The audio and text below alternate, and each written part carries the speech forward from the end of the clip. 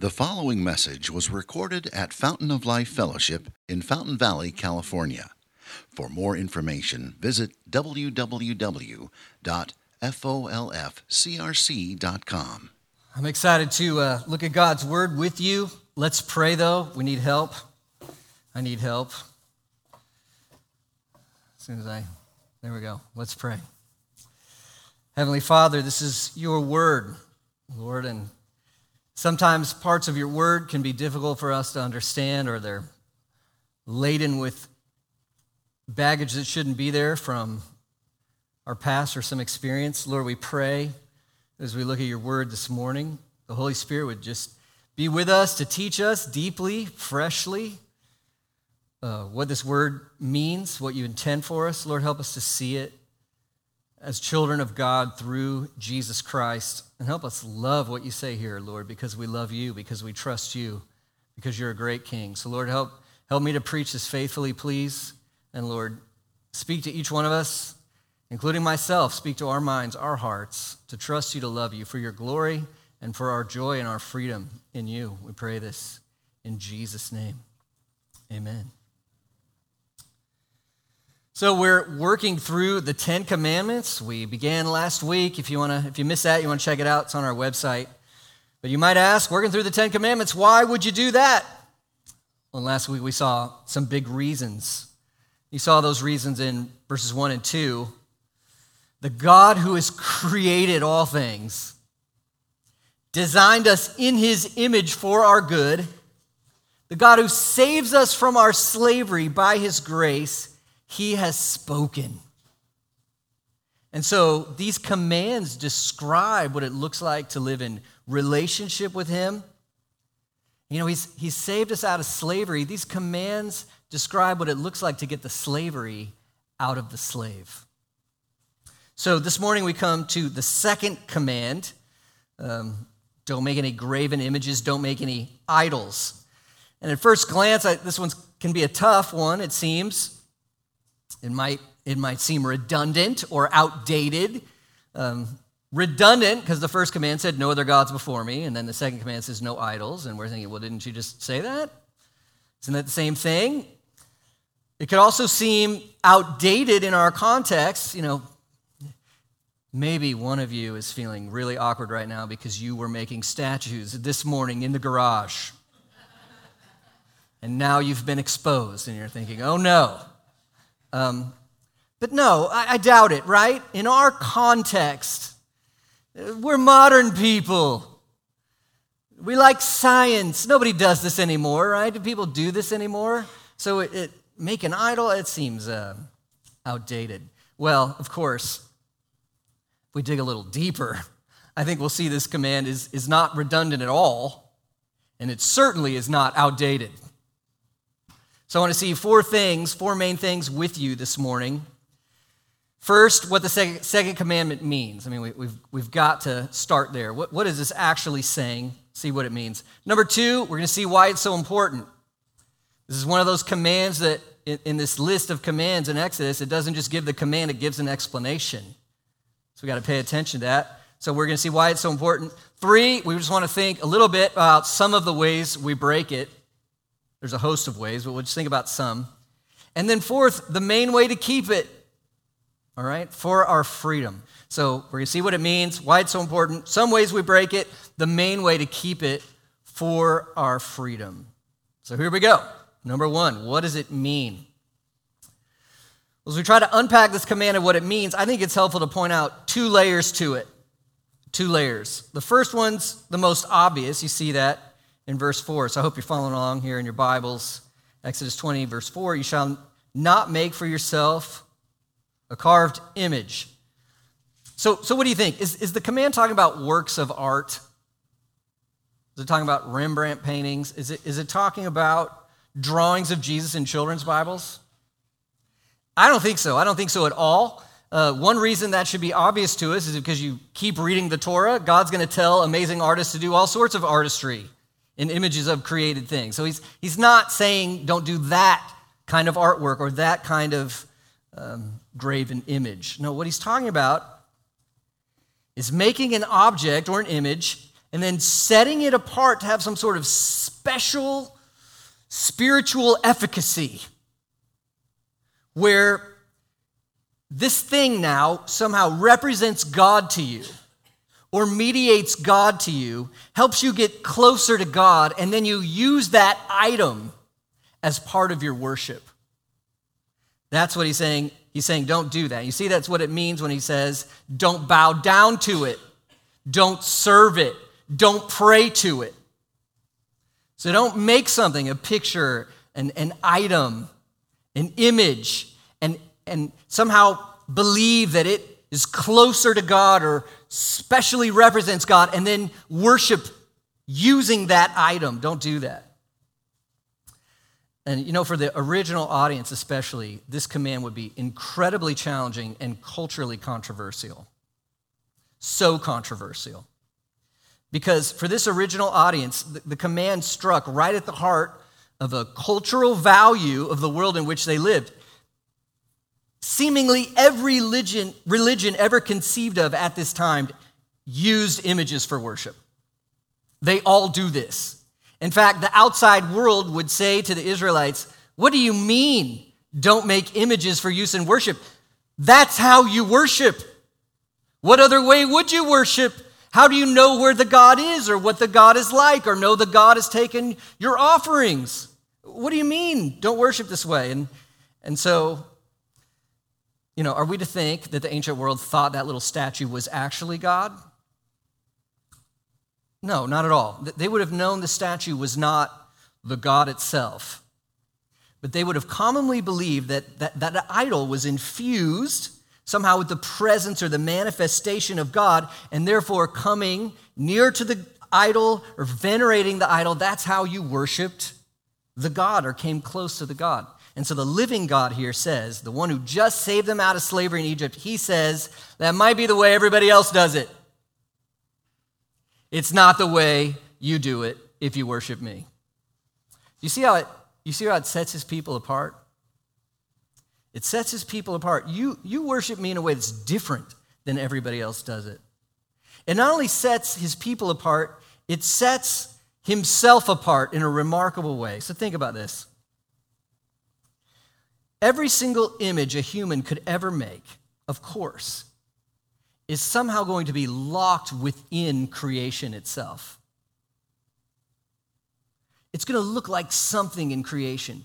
And even if we make it I've been privileged to travel to other countries, I've seen some crazy looking idols.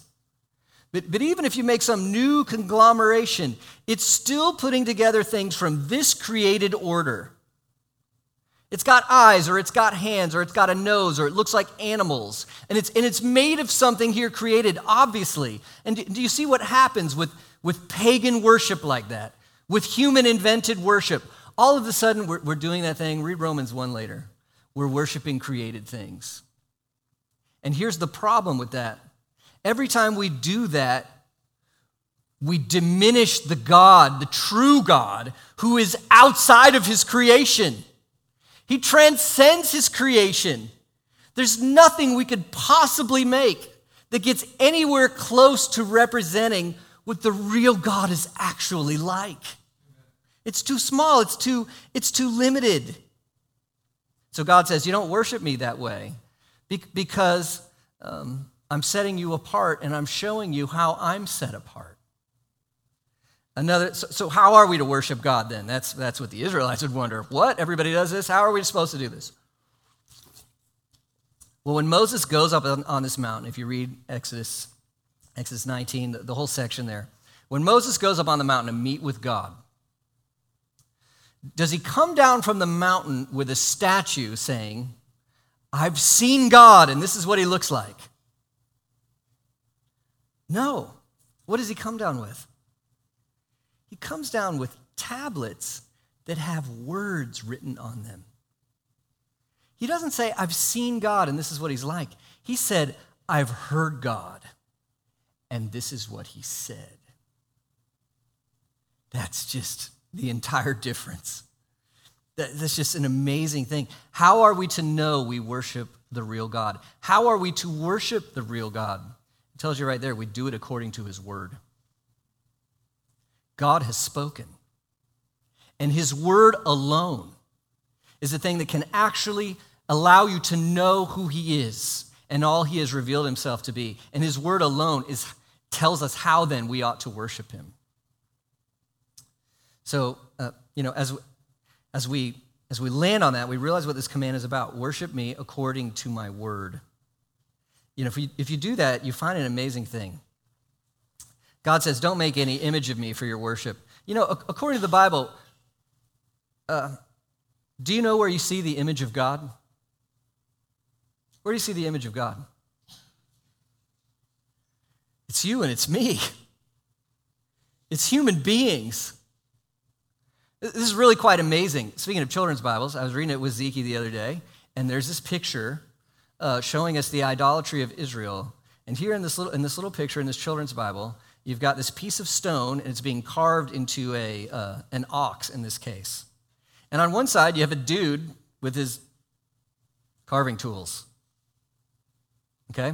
And so who's over who? Who's greater than who? Who's more the image of God? The human being or the piece of rock?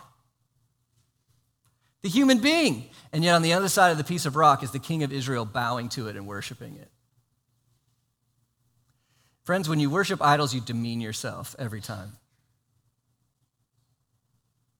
When you worship created things, you demean yourself every time. Do you realize it's the living God who has made you and me in his image? And if we want to be truly what God has designed us to be in his image, the way to do this fully is to hear his word, believe his word, and obey his word. That's what it means. Made in his image, representing him to the world. That's our design and our freedom. So the first layer here to this command, don't make an image, fill it with spiritual meaning, and worship God through it. No, instead, worship God by believing and obeying his word. That's what the command means. That's the first layer. Here's the second layer, and there's a story a couple of chapters away that illustrates the second layer of this command. So turn to Exodus 32 if you want, or it'll be on the overheads. Exodus 32, verse 1. This is such a fascinating account. Look at Exodus 32, starting with verse 1. When the people saw that Moses delayed to come down from the mountain, the people gathered themselves together to Aaron and said to him, "Up, make us gods who shall go before us. As for this Moses, the man who brought us up out of the land of Egypt, we do not know what has become of him." First thing to notice, insecurity. Do you know what their insecurity? Where's Moses? We don't know what to do. We don't know where to go. We don't know how to get there. Insecurity. Make us gods to go before us. We need to know who we are, what we live for, where we're going to go. And Moses, he's been gone too long. We can't trust that anymore. We have an insecurity. We have a need. Just pause right there. I can't go into this for long, but no, the reason you make your idol today is because you're trying to fill your insecurity apart from the living God. That's how this works. Second thing to note, look at the power of public opinion. Did you see what they did? They came to Aaron, and the Hebrew kind of impresses this. They're surrounding him. They're forcing him, make us gods. Aaron's put in a tight spot, isn't he? He knows that's not right. He knows that's not the way to roll. We've already heard the 10 Commandments, but the pressure of the people saying, let's go a different way, he follows their lead. I don't know if you've noticed that's still true today.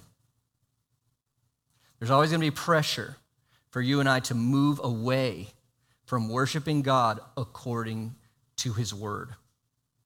Okay? So insecurity, the pressure of public opinion. Now look at starting in verse 4. So Aaron, he collects all their gold. And verse 4, he received the gold from their hand and fashioned it with a graving tool and made a golden calf. And they said, this is fascinating, "These are your gods, O Israel, who brought you up out of the land of Egypt." When Aaron saw this, he built an altar before it, and Aaron made a proclamation and said, "Tomorrow shall be a feast to who? The Lord." You see what's happening here?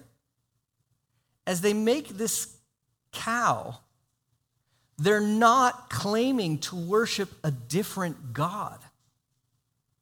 They're claiming to worship Yahweh, the God who saved them from Egypt, the God who's revealed himself in the Bible. They're claiming to worship him while inventing a new way to worship. Do you see that? They're claiming to worship him while inventing a new way to worship.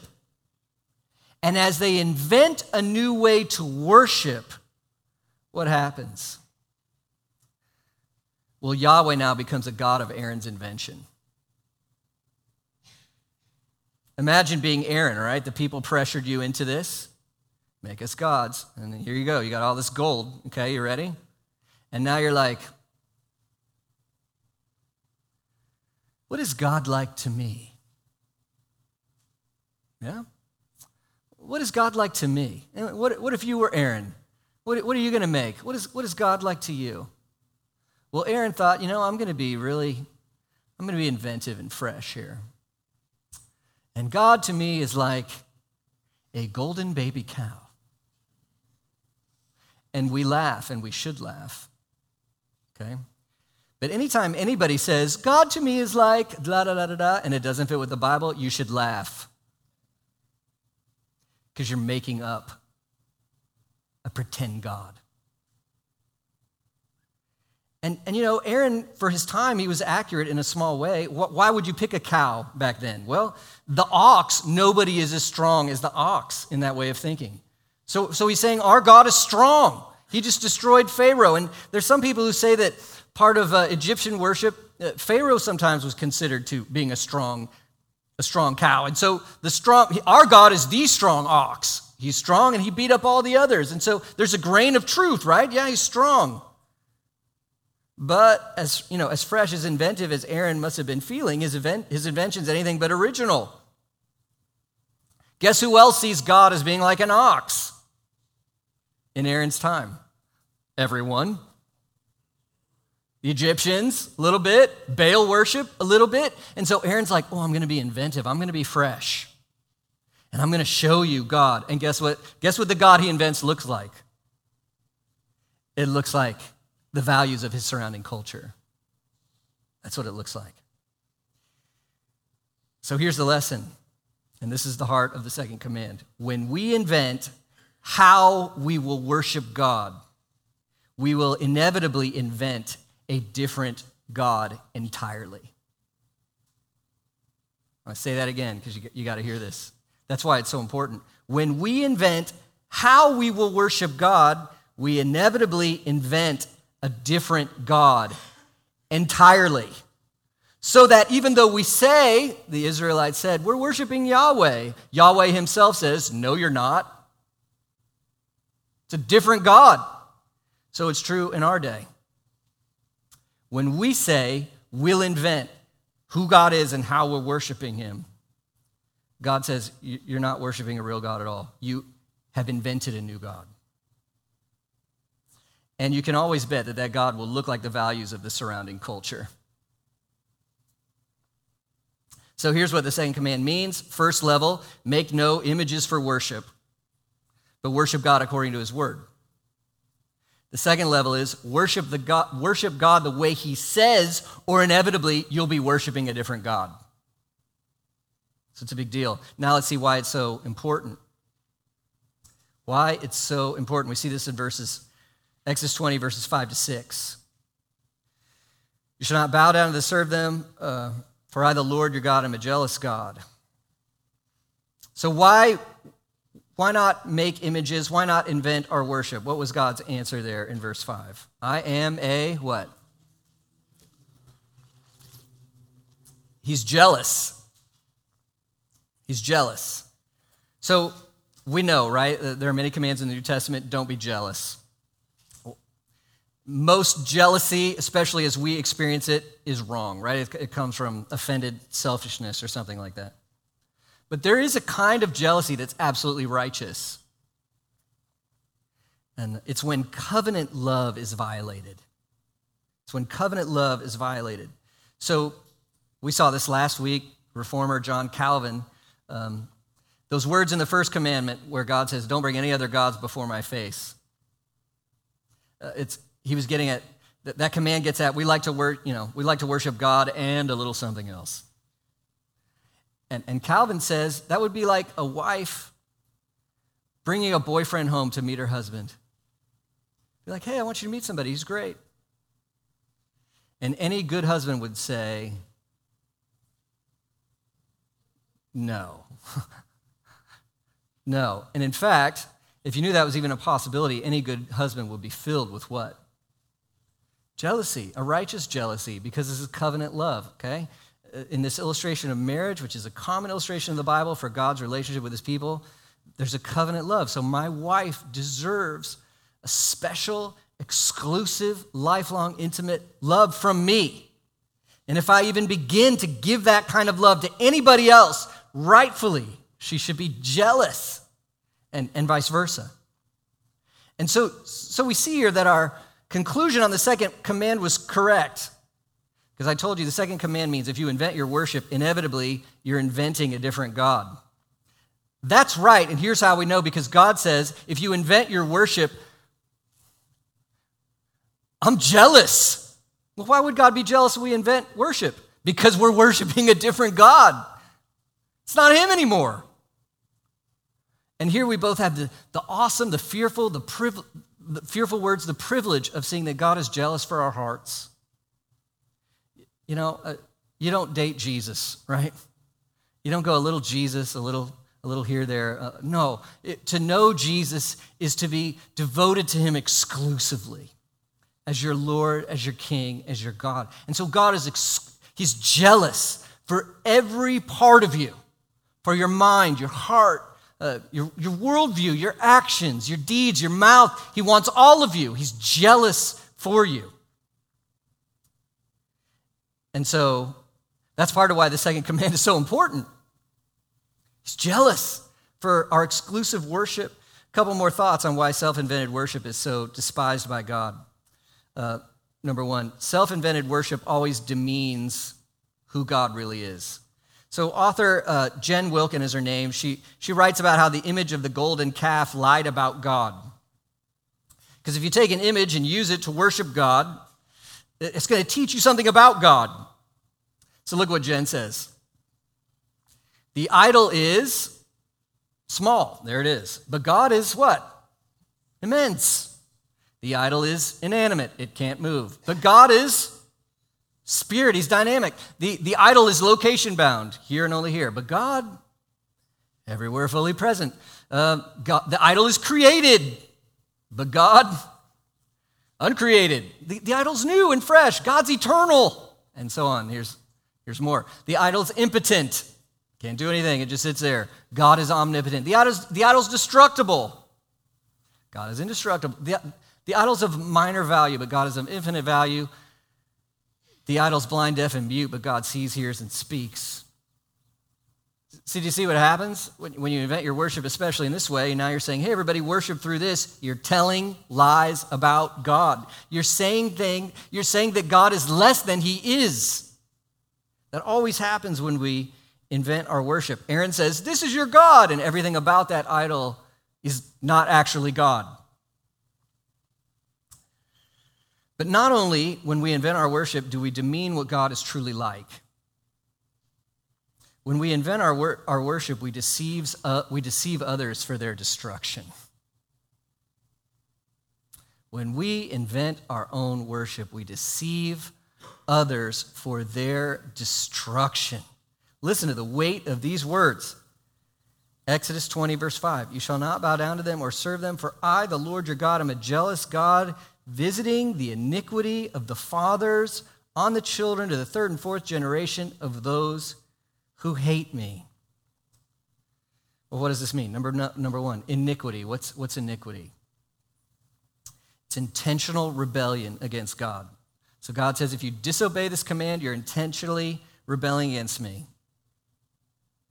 But he's going to visit the iniquity of the fathers on the children in some way. What does this mean? Does this mean that God punishes the innocent for the guilt of others? I don't think so. Look at Ezekiel 18:20, for instance. really clarifies this issue. The soul who sins shall die. The son shall not suffer for the iniquity of the father, nor the father suffer for the iniquity of the son. The righteousness of the righteous shall be upon himself. The wickedness of the wicked shall be upon himself. All right, there it is. Answer for how you live. But also, this text in Exodus 20, it reminds us we're communal beings, aren't we? We're connected to our families, to our communities, to our culture. And that's hard for Americans. We are individualistic. And praise God for seeing the value of an individual. There's importance there. But we get so individualistic that we just think of ourselves as like lone islands, inventing ourselves, making ourselves, and everybody else is up to them. Well, this reminds us of this biblical reality that we're actually quite impressionable. You remember Aaron the high priest, when he had the chance to make God in his own image. What did he make? Something that looked just like the gods he grew up with in Egypt. He was deeply impressed, influenced by his culture. And so we realize here that we are tied to families, communities, cultures. We are formed by our fathers, and what we tell each other about the big questions of life, who we are and why we're here and what the good life is really about, we influence and affect other people deeply. And so when we, our families, especially our churches, when we invent our own worship and we teach our children, our churches about a diminished God or a less than a biblical God, we influence others with that. We're teaching idolatry. We're teaching idolatry. And this text shows you idolatry is contagious. We pass it down. We pass it down. I teach my kids about God all the time. Yeah, when I'm teaching them on purpose, and when I'm not doing anything on purpose at all. And I influence them. God help me. And we think of ways we're influenced by the teachings, our cultures, our schools, our families. Was what all these voices were teaching us? Were they honest about God and what life's all about? Were they honest about the gospel? Did they teach you to know the living God and worship him according to his word, or did they lead you astray? This is the story of Israel, isn't it? When we break the second command, not only we deserve God's judgment for remaking him, we lead others into God's judgment by bringing them along with us. That's the story of Israel. Read the story of King Jeroboam in 1 Kings. Okay, the kingdom splits. Jeroboam has a political problem because the temple is in Judah, and he now reigns over Israel. And you can see his political problem. He doesn't want everybody leaving home to have to go worship the real God. That's going to be an issue. So what does he do? Does he say, God, I'm going to trust you, trust your word, you're going to provide for me? No, you know what he does? Exodus 32, part 2. He makes 2 golden cows. He invents a new way to worship God. And as you read through Kings, that's what king after king after king after king did. Israel became just like the nations, and it led to their idolatry. The story of Israel in the book of Kings is the warning of the second command coming true. But on the other hand, you see the promise. You see that God's mercy is so much greater than his justice, that his grace triumphs. You get the part about generations, paying out the iniquity of the fathers for 3 and 4 generations. But verse 6, showing steadfast love to thousands of those who love me and who keep my commandments. So is this supposed to be like a math equation, you know? If your great-great-great-grandpa wasn't a Christian, you're like, oh, I can't be one because I'm still in the 3rd generation.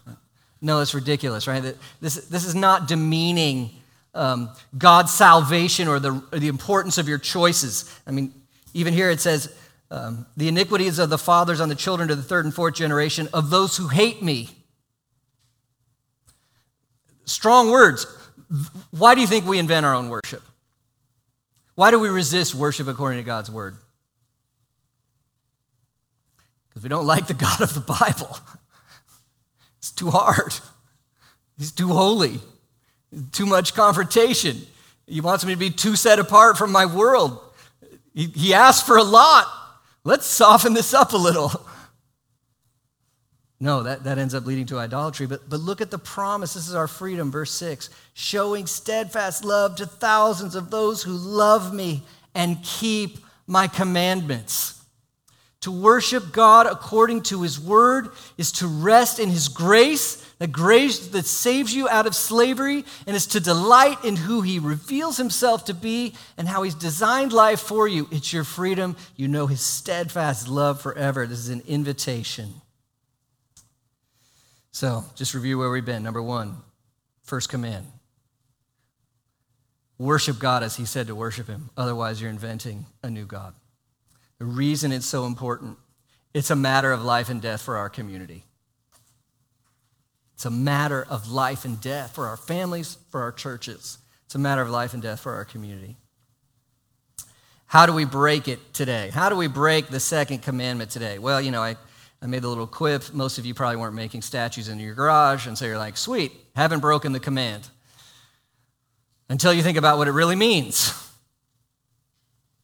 How do we break this today? How do you break this today? When God says, worship me according to my word. Well, there's a host of answers to this. I just want to challenge you today. Write down 2 or 3 ways you're tempted to break this command yourself. Think about it. Talk about it with somebody else. There's no way I can get at everything, but I'm going to mention a few ways I think it's common to break this command. Number 1 is just the plain surface level obviousness of worshiping through images. That's a way this command is broken. Years ago, I was at a church service where they brought out a large metal crucifix, and there was Jesus on it, a figure of Jesus on the cross, and people came out onto the aisle, kneeled down, and kissed the feet of Jesus on the cross.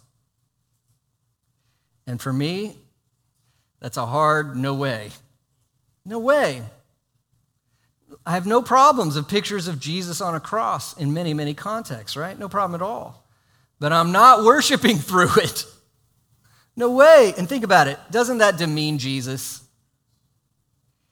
Is Jesus still hanging on a cross? No. He's not only sorrow and loss. Does Jesus need to be carried around for you to worship? Need to be carried around for you to worship him? By the special person who brought it to you? No. No, Jesus died and rose and reigns in joy at the right hand of the Father. And that thing, that's not him. And what about just this? The Bible never commands me to kiss statues in worship, but it does say something about no images in worship. Let's not break the command that way. But 2, here we get a little more punchy, okay? We break this command when we let our preferences be an authority on how we understand who God is. When we let our preferences be the authority for how we understand who God is. And man, if this isn't our cultural moment. Have you ever heard this before? I could never believe in a God who... Or to me, God is like... Sometimes somebody doesn't like the idea of God as Father, or of God as King, or that God would judge. Now, I want to be patient, compassionate. It's true. Some truths about God can be hard to grasp, for sure, or uncomfortable at first. So we want to work through those things. Fine. But I'm just saying, if our perceptions or preferences become the authority for who God is to me, we just became a bunch of little Aarons.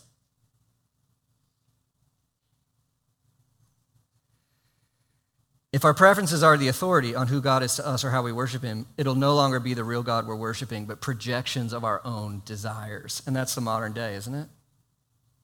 Sociologists tell us that's the modern worldview. Christian Smith, sociologist, says the most common religion in America, no matter what you say your religion is moralistic, therapeutic deism. Basically means this: I should generally be a nice person. Therapeutic, God exists mainly for me to be happy.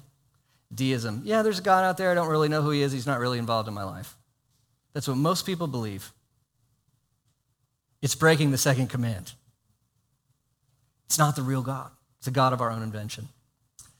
Number 3, some brief thoughts on church. Brief thoughts on church. So, if you read the New Testament at all, A main way we worship God is through participation, what? In a local church.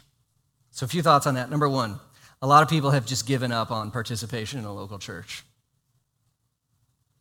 There's a host of reasons for that. Some of them I can empathize with. But you hear it, you see it. Sports are my church. I've had somebody literally tell me, the softball field is my church. Nature is my church. I go for walks at the beach. Nature is my church. Family time is my church. It's when I spend time with my family.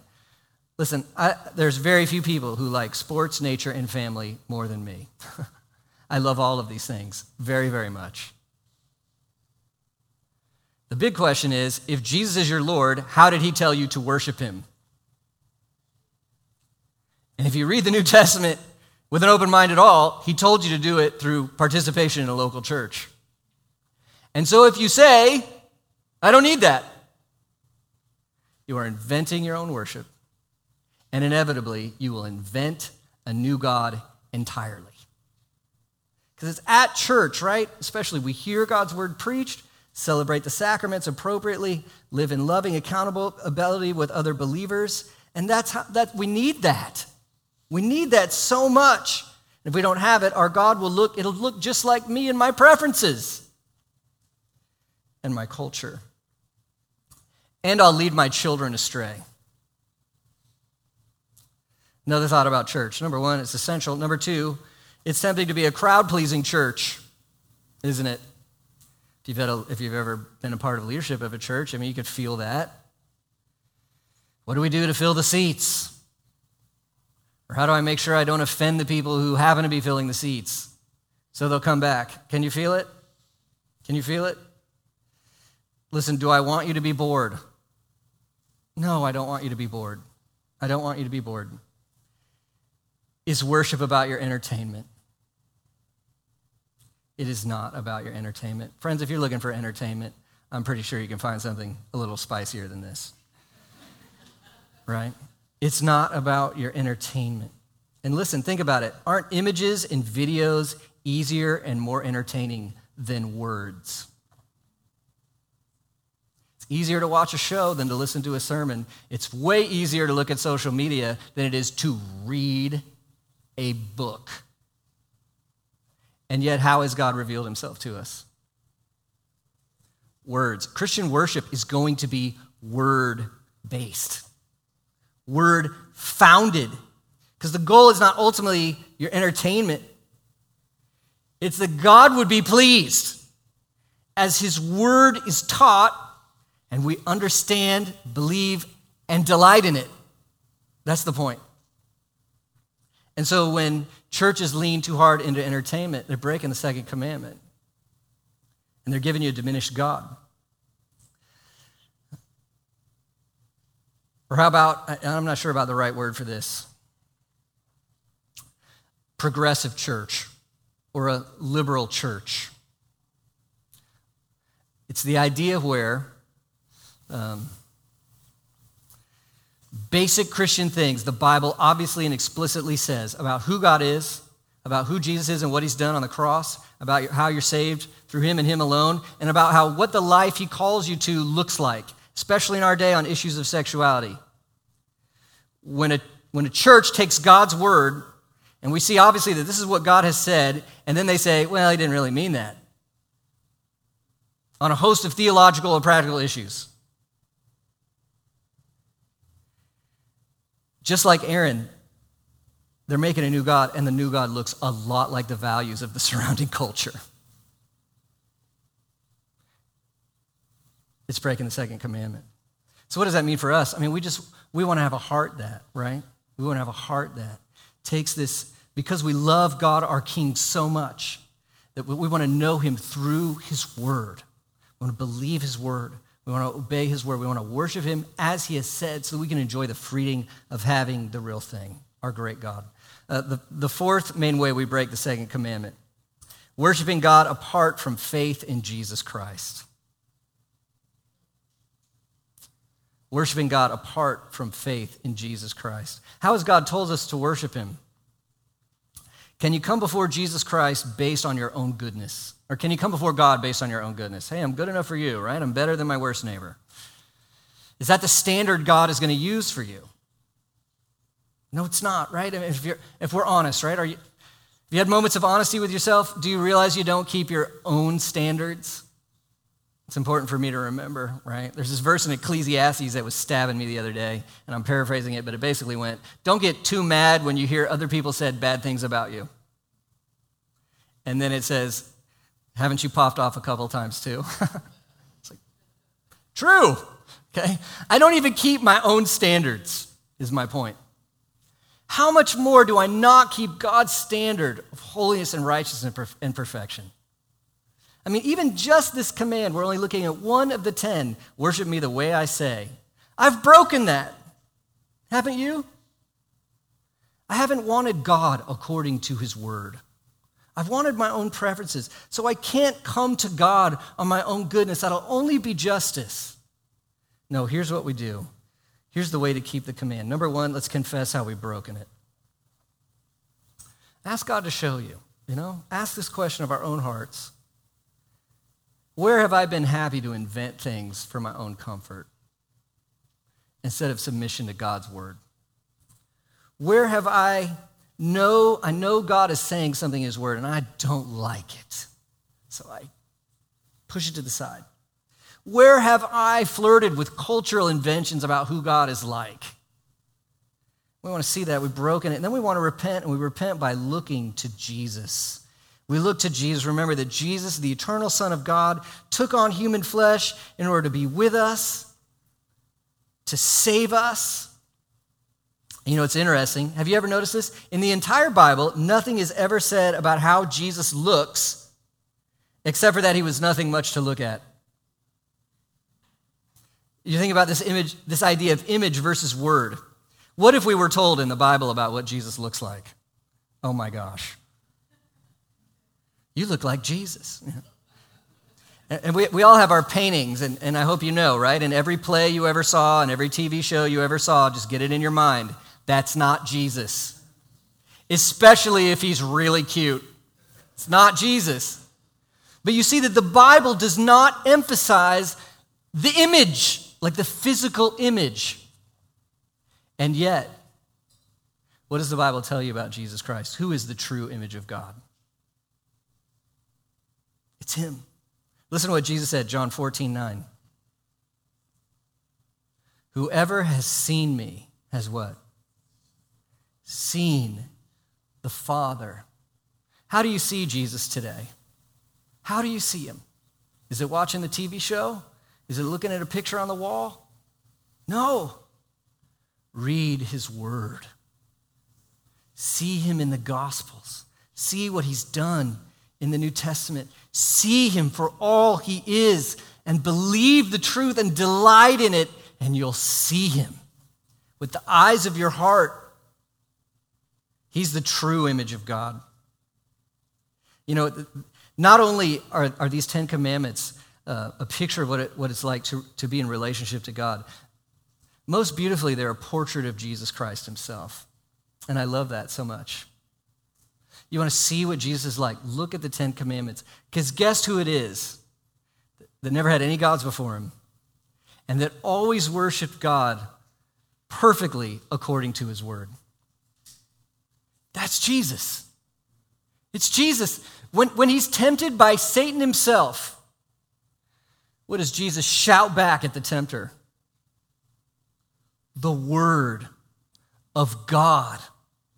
Jesus has kept the second commandment for me and for you, those who have broken it. Not only that, he went to the cross in our place for our breaking of this command. The wrath of God we deserve for our rebellion was poured out on him as our substitute, so that through faith in him we could be counted righteous as if we'd always kept this command and be totally forgiven of all the ways we haven't. Look at Hebrews 1:1. Long ago, at many times and in many ways, God, spoke to our fathers by the prophets, but in these last days he has spoken to us by his Son. Who's the ultimate Word of God? It's Jesus. His Son, whom he appointed heir of all things, through whom also he created the world. He is the radiance of the glory of God and the exact imprint of his nature. Jesus is the image of God, and he upholds the universe by the word of his power. After making purification for sins, he sat down at the right hand of the Majesty on high. Isn't that wonderful? And now through him we can delight in and keep this command. Because as you trust in Jesus Christ, look what God is now doing in your life. Romans 8:29. For those whom he foreknew, he predestined to be conformed to what? The image of his Son. Who is that? If you trust in Christ, that's you. And that's me, that God would write the character of Jesus into our minds and our hearts as we worship him through his Son according to his word. How does this happen? Look at Colossians 1:28. What do we do here at church? Him we proclaim. Who are we talking about? Jesus. What do we do with the knowledge of Jesus? We proclaim it. Warning everyone sometimes. Teaching everyone with all wisdom, that we may present everyone, and what's that last phrase? Mature in Christ. It's the same thing, that you would look like Jesus. That you would look like Jesus. That's how we keep this command. We repent of our sin, we look to Jesus, we trust in him, and we worship our Father through Jesus Christ by the power of the Spirit according to this word, and God himself does this in us. He renews us to look like Jesus together as God's people. And friends, that's freedom. It's freedom. So may we, because of the grace of God for us in Jesus Christ, delight in his commands. Worship him not according to our own preferences or designs, but through his Son according to his word. And then we'll know the blessing of his freedom, God's steadfast love forever. Let's pray.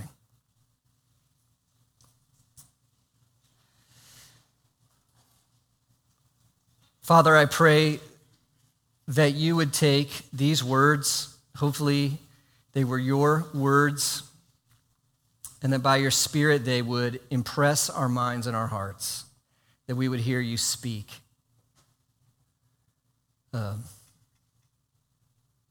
We don't rely, Lord, on wanting to be entertained or having our preferences tickled, but we rely on you and we rely on Christ. And so I just pray that you here by your Spirit would give us a delight in Christ and his perfection and how he alone can save us through faith in him. And that as we trust in him, your Spirit would move on us to have a desire for your word, a delight in you according to your word. And that as we submit to your word and feast on your word through Christ together, we would look like Jesus more and more in this community.